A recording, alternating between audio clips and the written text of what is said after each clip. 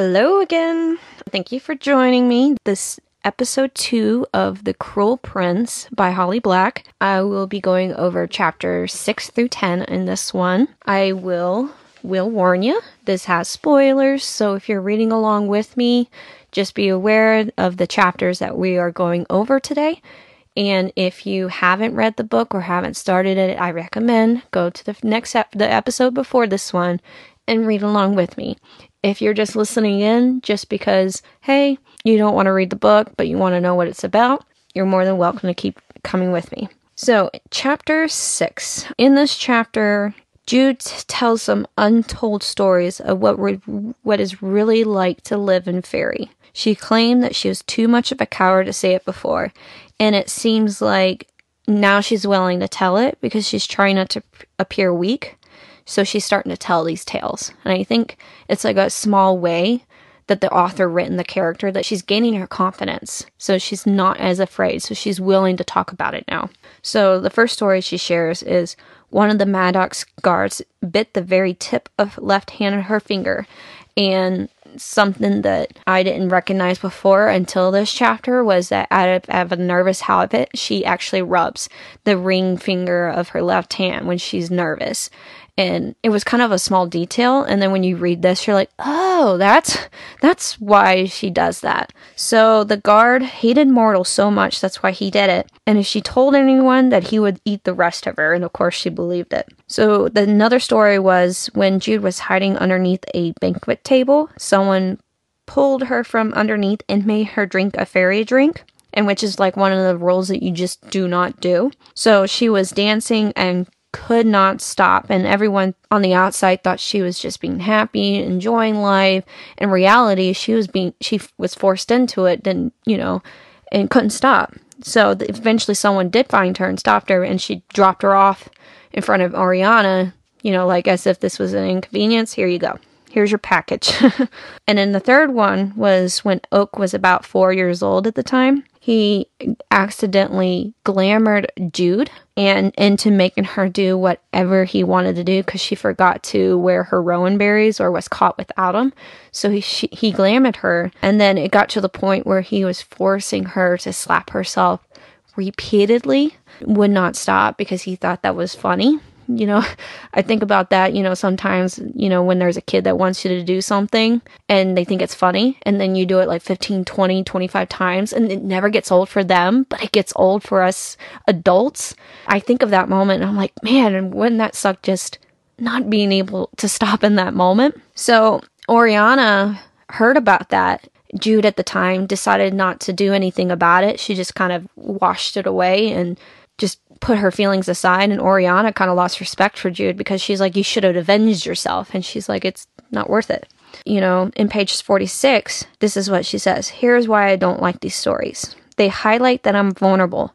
No matter how careful I am, eventually I make another misstep. I am weak. I am fragile. I am mortal. I hate that most of all. Even if, by some miracle, I can be better than them, I'll never be one of them. I see that chapter, and it's like she's coming to kind of realize that she'll never be a part of the fairy group or the fairy place. She's just so mortal that she'll never be a part of them. So this one goes to chapter 7. This is where you see a lot of the retaliation for her salt on the food to Prince Carden and his group. So page 47, appeasing them won't help. I tow a stone with a slipper-covered foot. The more they get away with, the more they believe they're entitled to have.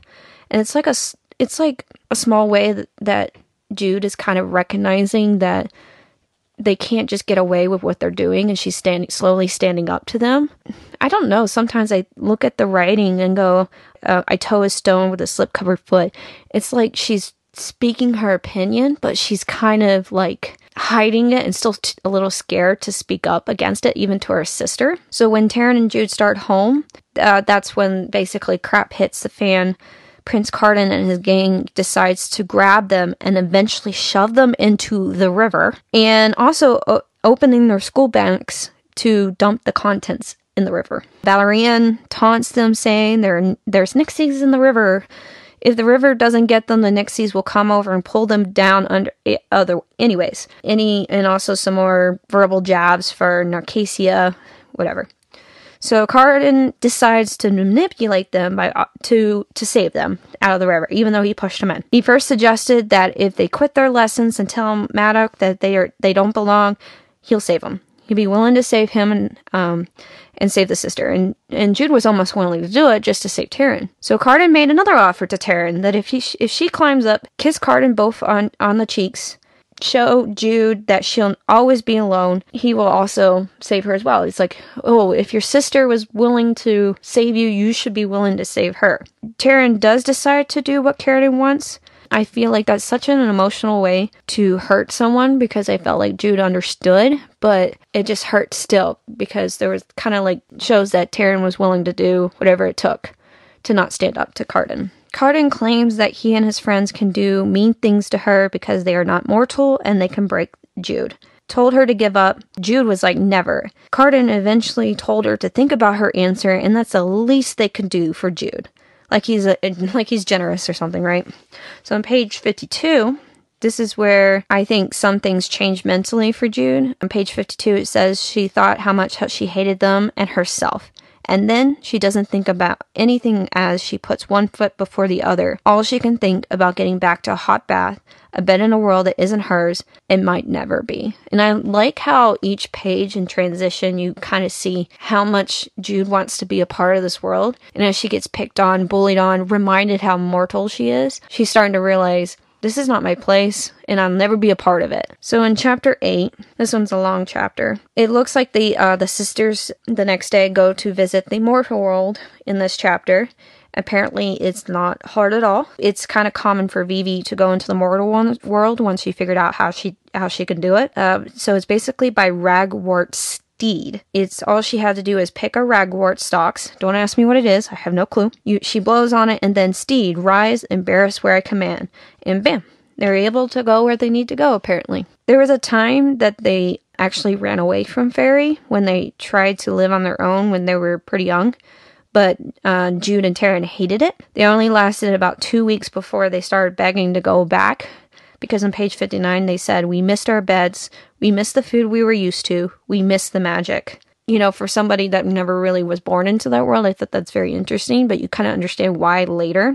So the next morning, after the situation at the river, basically, Vivi convinces Taryn and Jude to go back to the mortal world and go to the mall. I did get a little bit of a cackle when they parked their little steeds, their ponies, in the parking lot, and she's like, oh, remember where you parked?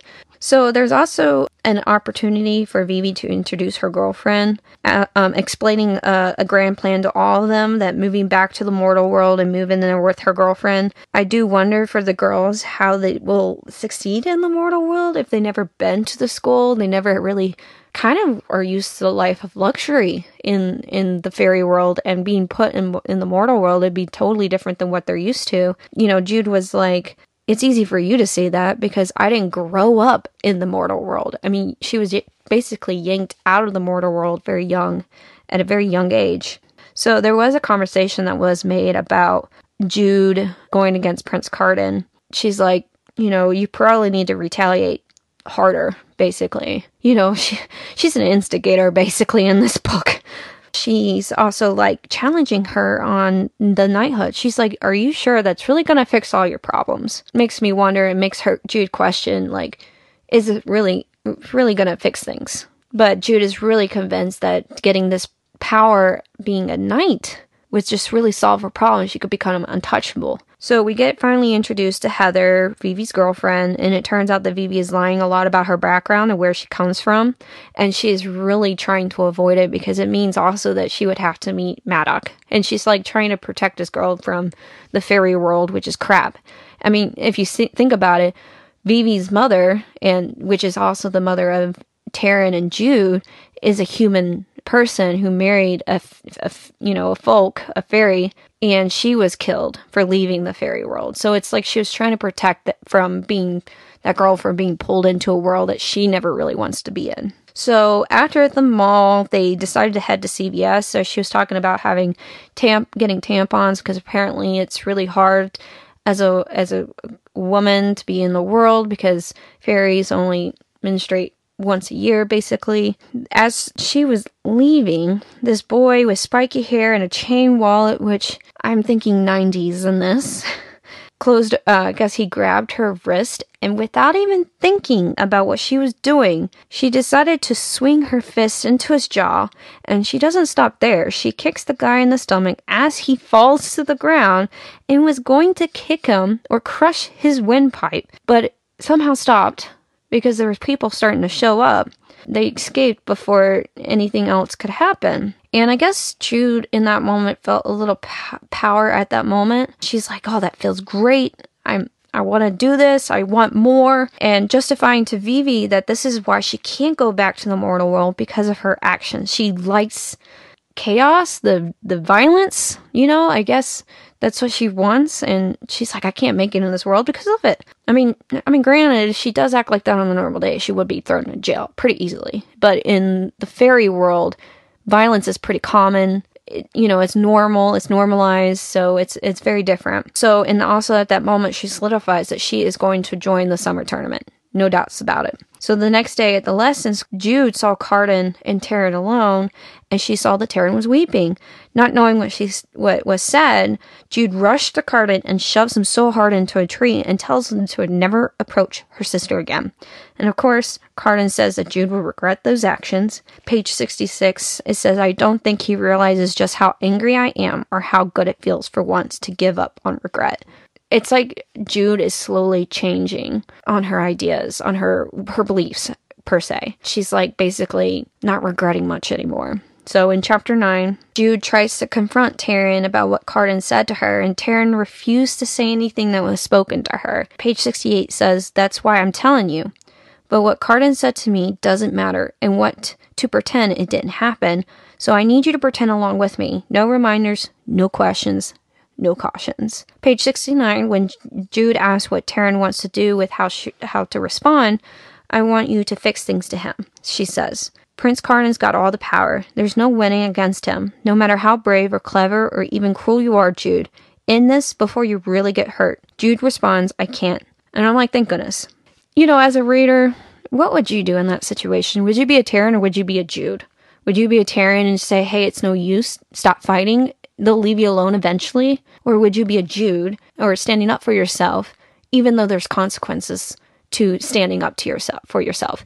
I go back and forth because I'm like a rule follower, and I'm like, I would totally want to do that. Don't rock the boat, just stay in your lane, don't bother one, keep your head down. And then there's times where I'm like a Jude, where I see the injustice of the situation. How is that fair to be treated like the way they are just because of who they are? Right? Taryn wants Jude to tell Prince Cardan that she quits and she's given up. It's just words. You don't have to mean them. And I'm like, that would break my soul if I was just told to say something and try not to make them seem like there's nothing to those words. And I'm like, it's just like saying, tell them you're sorry, but I don't feel sorry. So I'm like, it's kind of like that same way. Almost. So Jude does stand her ground, I think, in the end of the day. I think she's like, I just can't crumble like this. At the summer tournament the next day, the Elf King and the sons and daughters were there to watch it. And I believe Maddox is there to watch it as well. And so basically how this works in the tournament, that there's 2 sides fighting and there's 3 wars. So basically they fight with each other on 3 different occasions. And Jude so happens to be on the opposite team or the opposite side of Prince Cardan. So for her first battle, June remembers what her sister says and the night before, and she fights very defensively, avoiding Cardan and his crew. She tries to be as docile as possible, not trying to draw any attention to her, right? And then, basically, I feel like sometimes the way things are approached with Jude by Cardan is that he's poking a bear, basically. So he decides to approach her after the first battle to comment how docile she's being, and Sister Taryn must have domished her, or basically corrected her. Like how it's said that Taryn would do anything to get favor with Cardan and his group, and he would never white gown and grass her. It's so weird how they say it. Basically, it's like the same term as the rough and tumble in the haystack. So I think it kind of lit a fire under her butt when that was said, because not only was he's saying, oh, you're falling in line, you're docile, but he's also kind of insulting Taryn, basically. So she started to actually fight. In the next war, she started beating the crap out of Carden and his crew. She does that for the third battle as well. She fights really hard. She defeats them. She was pretty victorious in those. But what really sucks is that after the fight, she noticed that Maddox, who was supposed to be there and she was hoping to prove that she's worthy of, being a knight, wasn't there the whole time. He was gone and he wasn't watching her. So when Jude gets off the field, Carden is basically waiting for her. I mean, obviously, when you hear that sentence, you know something's going to go down. He grabs her face, grabs her hair, starts insulting her for being mortal, and challenges her to that she can't really win against him. And Carden lets go and commands Jude to get on her knees and beg. So with Taryn in the background watching, Jude seriously considers it because the same things were coming to her mind. It's just words. It doesn't hurt to surrender. And I think she was about to do it and she was lowering herself and then she stops herself. She's like, I couldn't bring myself to do this. It's like she's finally giving in as she decides to kneel and beg. So page 66, well, I think you're an idiot. Since we started being tutored together, you've gone out of your way to make me feel like I'm less than you, and to coddle your ego, I have made myself less. I have made myself small, I have kept my head down, but it wasn't enough to make you leave. Taryn and me alone. So I'm not going to do that anymore. I'm going to keep on defying you. I'm going to shame you with my defiance. You remind me that I'm a mere mortal and you're the Prince of Fairy. Well, let me remind you, that means you have much to lose and I have nothing. You may win in the end. You may scorn me and hurt me and humiliate me, but I will make sure you lose everything I can take from you on the way down. I promise you this. I throw his own words back at him. This is the least of what I can do. Oh gosh, I love it. I love it. She's like recognizing that she may lose, but she's gonna do it well. She's gonna lose well. And she's gonna bring him down along with him. You can see Carden is just kind of stunned in that moment and he just stares. And then when Jude walks away, he doesn't follow her. And I think he's just shocked. Locke caught up with her and told her that it was funny that Jude can actually get under his skin, Carden's skin, and no one bothers him as she does, and to keep it up. So, and there was a shared moment between Locke and Jude, and that I think she finds him attractive. She's shocked that even someone is noticing her, so I'm kind of curious how that relationship is going to form, since Locke is kind of like the nicer person out of the Prince Gardens group. So in chapter 10, the summer tournament continues, and still no sign of Maddox. Jude heads home alone after the tournament when she was cooking some cheese over a fire, which sounds really good right now. That there is a prince in Maddox's study and he wants to see her. Thinking it's Carden, she goes into the study and literally kicks the door open and sees that there was a prince, but it wasn't the prince that she was thinking about. It was actually Prince Dane, which is the third born of the Elf King. He asks why she stormed in here and she replies that it's no one. Prince Dane is surprised that she can lie. I mean, she's mortal. Fairies can't lie in this world. They can't. They're magically bound not to lie, but since she's immortal, she basically lies at her teeth all day long, basically. So he did this weird thing. He was like, lie for me again, do it again. Like it was amusement, and she just kind of makes some stuff up, and lies, and Prince Dane is like, how does your father use you in this talent? She's like, he doesn't. So I think things get very interesting at this point. I mean, this whole book is starting to be very interesting. Prince Dane asks what Jude wants, and then of course, she replies that she wants to be his knight. And then he asks again, like, what else do you want? No longer wants to be immortal, but she held back because she feels like she'll never be a part of the Fae. She'll never be a part of them. She feels like that's an unreasonable thing that can never happen for her.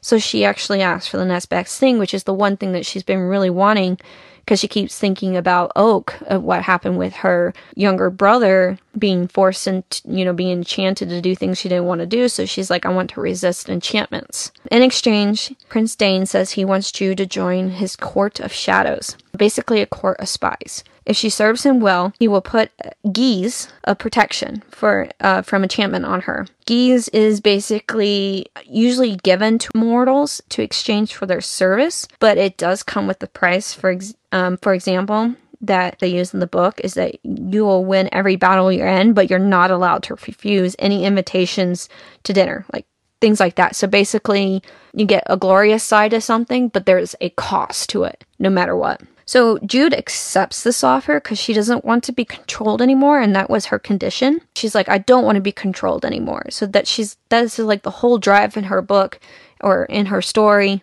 She doesn't want to be controlled. But as Prince Dane does the spell on her, page 88 says, from this day forward, no fairy glamour will addle your mind.